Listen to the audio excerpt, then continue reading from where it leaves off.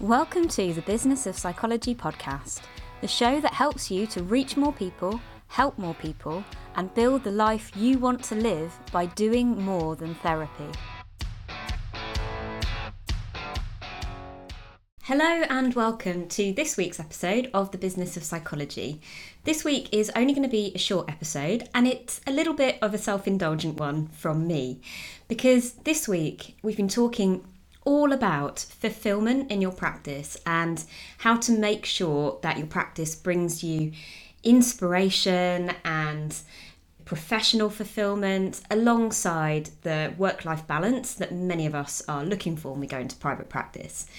And for me, a big part of making sure that I always have inspiration for my work, that I feel motivated and like I'm still engaged in clinical psychology as a profession is about what I'm consuming.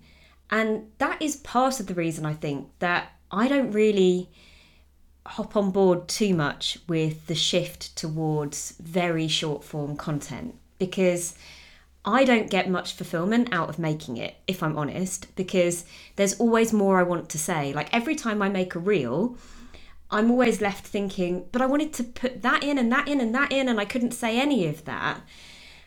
And so, although I might enjoy it in other ways, it doesn't really fulfill me very much. Whereas when I write something on my Substack, or I record a podcast like this, or I do a kind of longer piece for the media, those things feel really fulfilling to me. Like I'm putting something really valuable out into the world. And likewise, if I spend 2 hours consuming short form content, I often just feel sort of frustrated and antsy and not really like I've done anything worthwhile with my time. Whereas when I find a new Substack that I'm really interested in, or if I, read a chapter of a book that I've been wanting to read for ages, I can feel that filling up my inspiration cup. And that sounds so cheesy, but I think a lot of people will probably know what that feels like. It might not be reading that does it for you. It might be listening to a really good podcast, or listening to a great audiobook, or it might be watching a TEDx talk. But those things where you really feel like you're getting into the meat of an issue, and it just lights up your brain in a different way, I think. And when I make the time to do that, I notice that it carries over into my work. I have more ideas, like in the therapy room, as well as kind of, creative projects. It's also when I'm in therapy with somebody, if I've been reading something interesting, I'll notice that I think of more interesting metaphors. I might come up with an adaptation to an exercise, which I pat myself on the back for a little bit, because I'm like, oh yeah, okay, that was a good way of doing that. It's just like the whole creative part of my brain is more available to me. And I'm sure when you make the time, you will notice that change as well. And for me, it is a big change, because when I was in the first year of my practice, and probably the second year too, I didn't have any time to do things like read. Not really. I might sometimes out of guilt scan read a journal article, but it was rare, it was snatched, and I never really felt like I was indulging the creative part of my brain at all. I wasn't reading any novels, for example.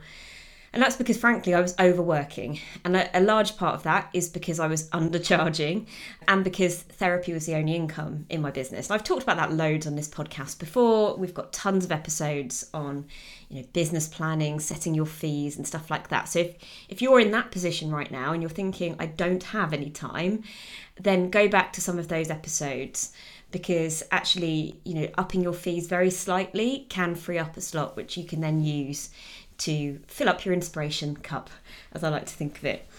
So I really noticed the difference, and I thought what might be useful is to share some recommendations with you guys for books that I've started and I'm planning to read over the next 3 to 6 months.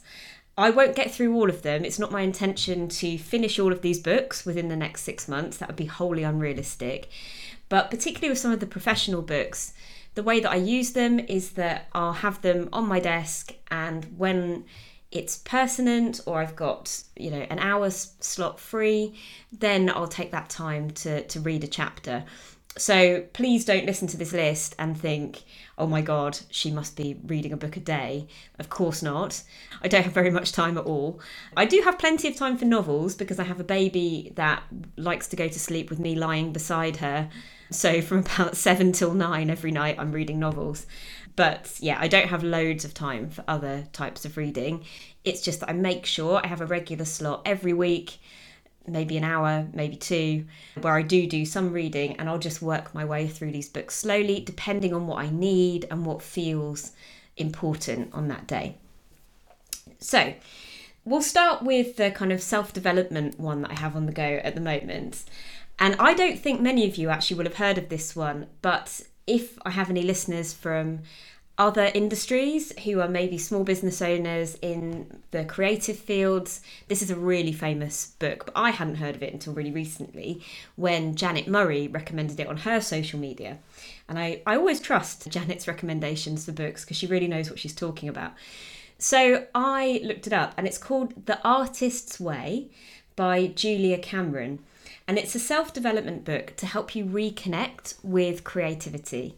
And as you'll have gathered from the focus of this series, this is a big priority for me at the moment. And it has these kind of core concepts that you go back to every day. And I'll be honest with you, I'm not managing to do it every day because my life doesn't work that way. But you might be able to make it work. And if you can, I can see that it would be really powerful. And what I am doing is taking what I can from it and using that as often as I can. And I am noticing some positive impact. So for example, one of the things it asks you to do is every day to write 3 pages of handwritten prose in the morning. So it doesn't need to be, anything enlightened. You can just literally write over and over again. I don't know what to write. But it's just the action of engaging yourself in that task every morning.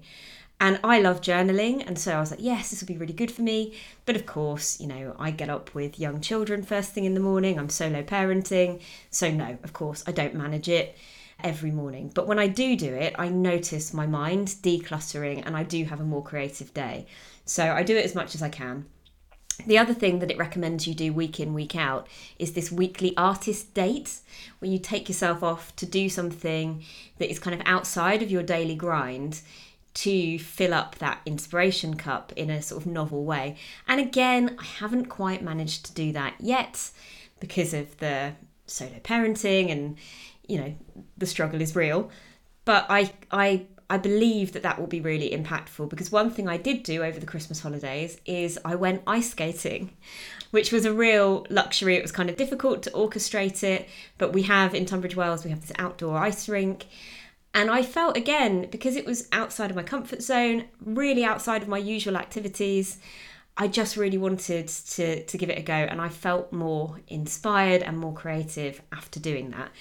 So I think there's something to it. I'm going to stick with it, even though maybe it's a little bit unrealistic for me to stick to the course doggedly. But I'm going to apply my psychological flexibility and take from it what I can. So that's one that I recommend if you're looking for more creativity in your life.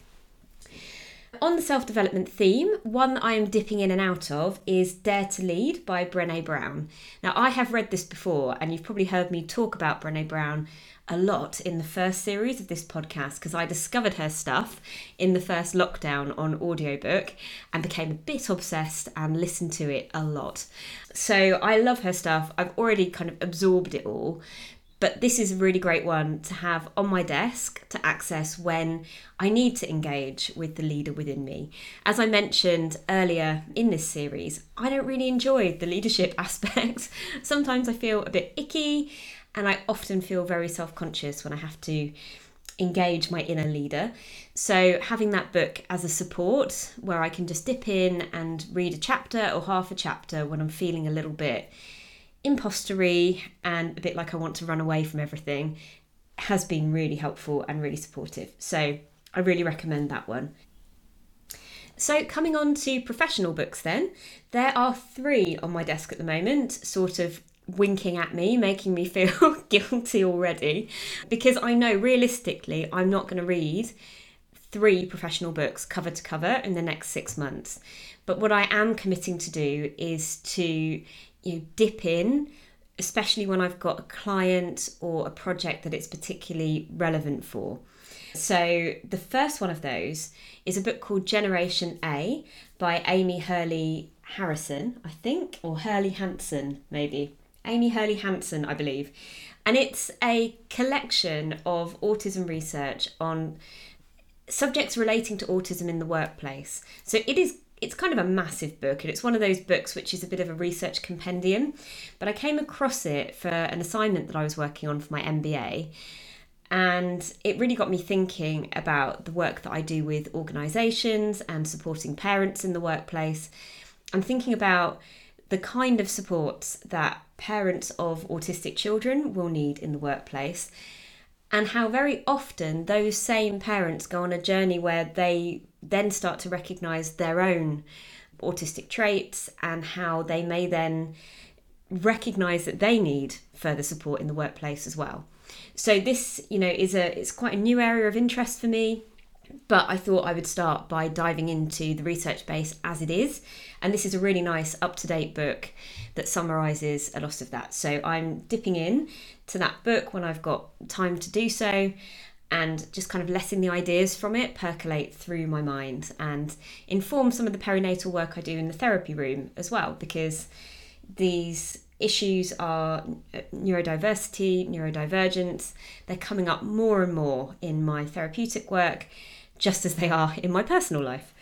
So a very interesting one for me at the moment. The next one, which I suspect I will read cover to cover, is Very Brief Cognitive Behavioural Coaching by Wendy Dryden. Now, I have read quite a bit of Wendy's work before.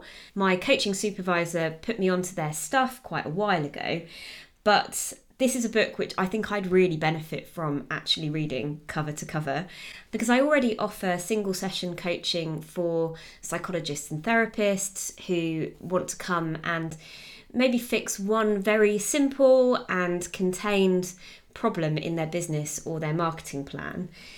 But I've not really considered what I might be able to do from that perspective for parents in the workplace.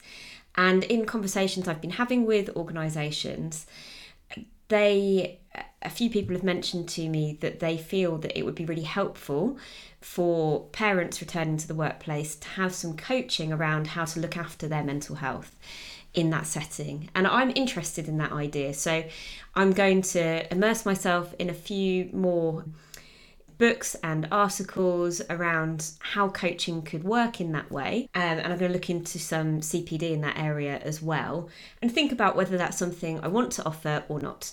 And again, I find I'll get stuck in my head and just think about it for hours and hours and hours until I take some action, like picking up a new book and starting to really investigate it that way. So I'm really looking forward to that book, and I suspect that one will be a cover to cover from me. Another one that I'm really interested in, which I'm probably not going to get to until sort of the end of this 6-month period, but I am really interested in it, is EMDR Group Therapy, which is edited by Robinson and Captain. And you can only get that in electronic format in the UK, which is a bit of a downside for me because I find it difficult to read professional books electronically. Goodness knows why. I'm fine with novels, but I do find it easier to read a professional book in hard copy.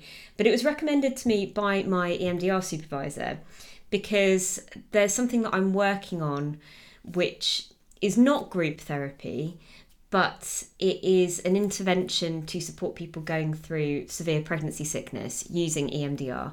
And one of the concerns that I have is, in certain circumstances, wanting to stop trauma processing from happening, which sounds a bit odd. So there's something that you can do called EMD, which for those of you who don't do EMDR therapy, you might not have heard of this, but it's where you can desensitize to present day triggers without reprocessing past trauma. So in theory, this could be a way of giving people some relief who, for whatever reason, it's not indicated for them to go back and do reprocessing. possibly because they don't have access to a trained professional to help them do that. So there's been loads of controversy around apps doing EMDR with people, mainly because we're all a bit skeptical of how you could actually stop somebody from going on to reprocessing if you're doing bilateral stimulation. I'm not sure. And neither was my supervisor. So she's put me onto this book because in certain group therapy settings, you also have that need that you don't necessarily want people kind of going all over the place. And in this book, they talk about loads of different applications of EMDR in group settings. So I'm hoping I might be able to pick up some ideas from there. So I will let those of you who are interested know how I get on with that.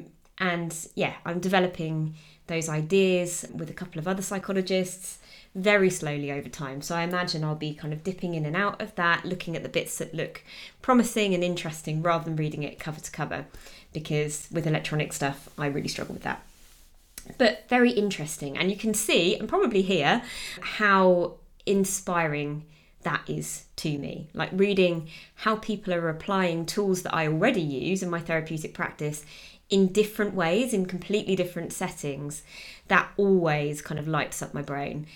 In fact, one of my favourite books of last year was All That We Are by Gabriella Braun, and I had her on the podcast and we talked about it, and that was one of the reasons that book inspired me so much, because she works in a really different way to me. She's worked in all these different contexts, and just thinking about how the kind of tools of our trade can be applied in different ways was just fascinating, and thinking about her personal process too. So that's another book recommend, a bonus one from last year. But yeah, I think it works in a similar way for me. I just really love thinking about how we can use what we already do, but in different ways. So coming on then to the books that I'm reading for fun, I have to read this year What About Men by Caitlin Moran. I have to read it. I can't believe I didn't read it already.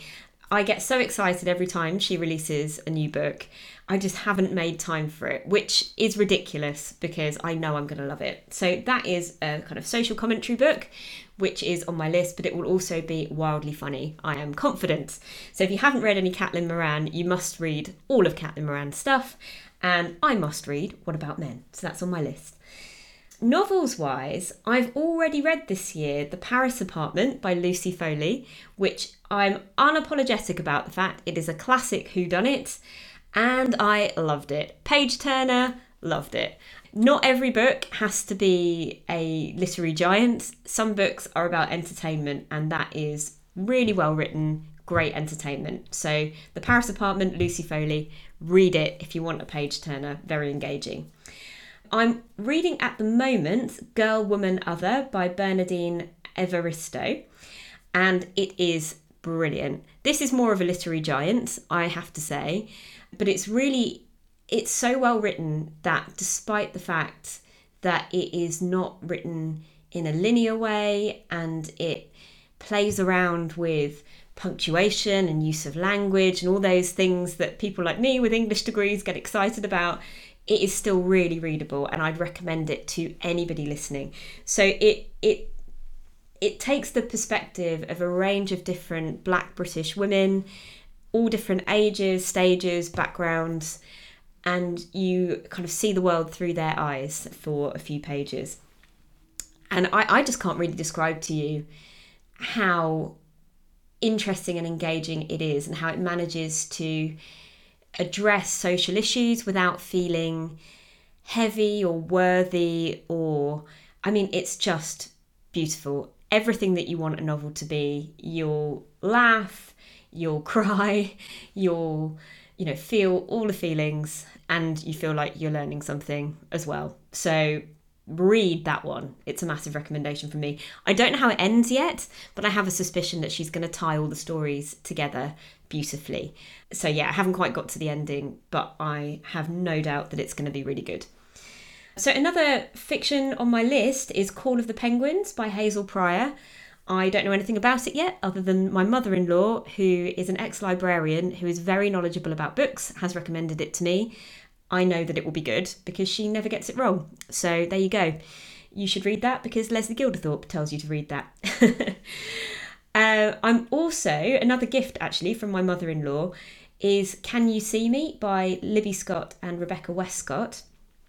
And that is fiction, but it has kind of a mental health, neurodiversity to it, because it's a book about an 11-year-old girl who is autistic and her life and her friendships and kind of the world from her perspective.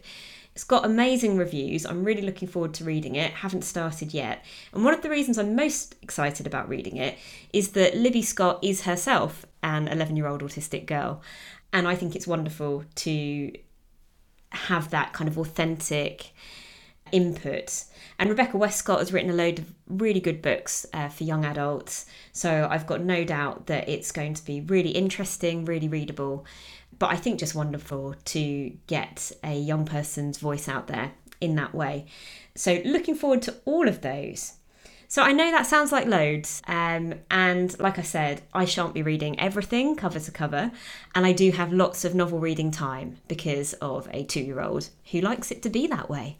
So I don't want you to go away and think, oh, I've got to, make a list that covers all of those things. But what I would really recommend is that you have a think of books which span different genres and parts of your life. So I think it's a really great idea to have something self-development on the go. I think it's a really great idea to have at least one professional book on the go. And I think it's a really good idea to have something that is just fun for you, genuine fun for you, where your brain goes, oh, that was nice. So whether that is a detective novel, whether that is a biography of somebody that you find really inspiring, but just something that your brain is going to really enjoy as pure entertainment. I think, don't neglect that bit, would be my advice. So I really hope that has given you some ideas for things that you might like to read, or audiobooks you might like to listen to, or TED Talks you want to look up. Never forget that you're a human being and that your work is really human. And I know that probably sounds a bit daft, but our work requires the creative part of our brain to be functioning. We don't do good therapy when we've neglected ourselves and we're feeling like unfulfilled husks. We don't do a job that you can do with half your brain. You need all of it.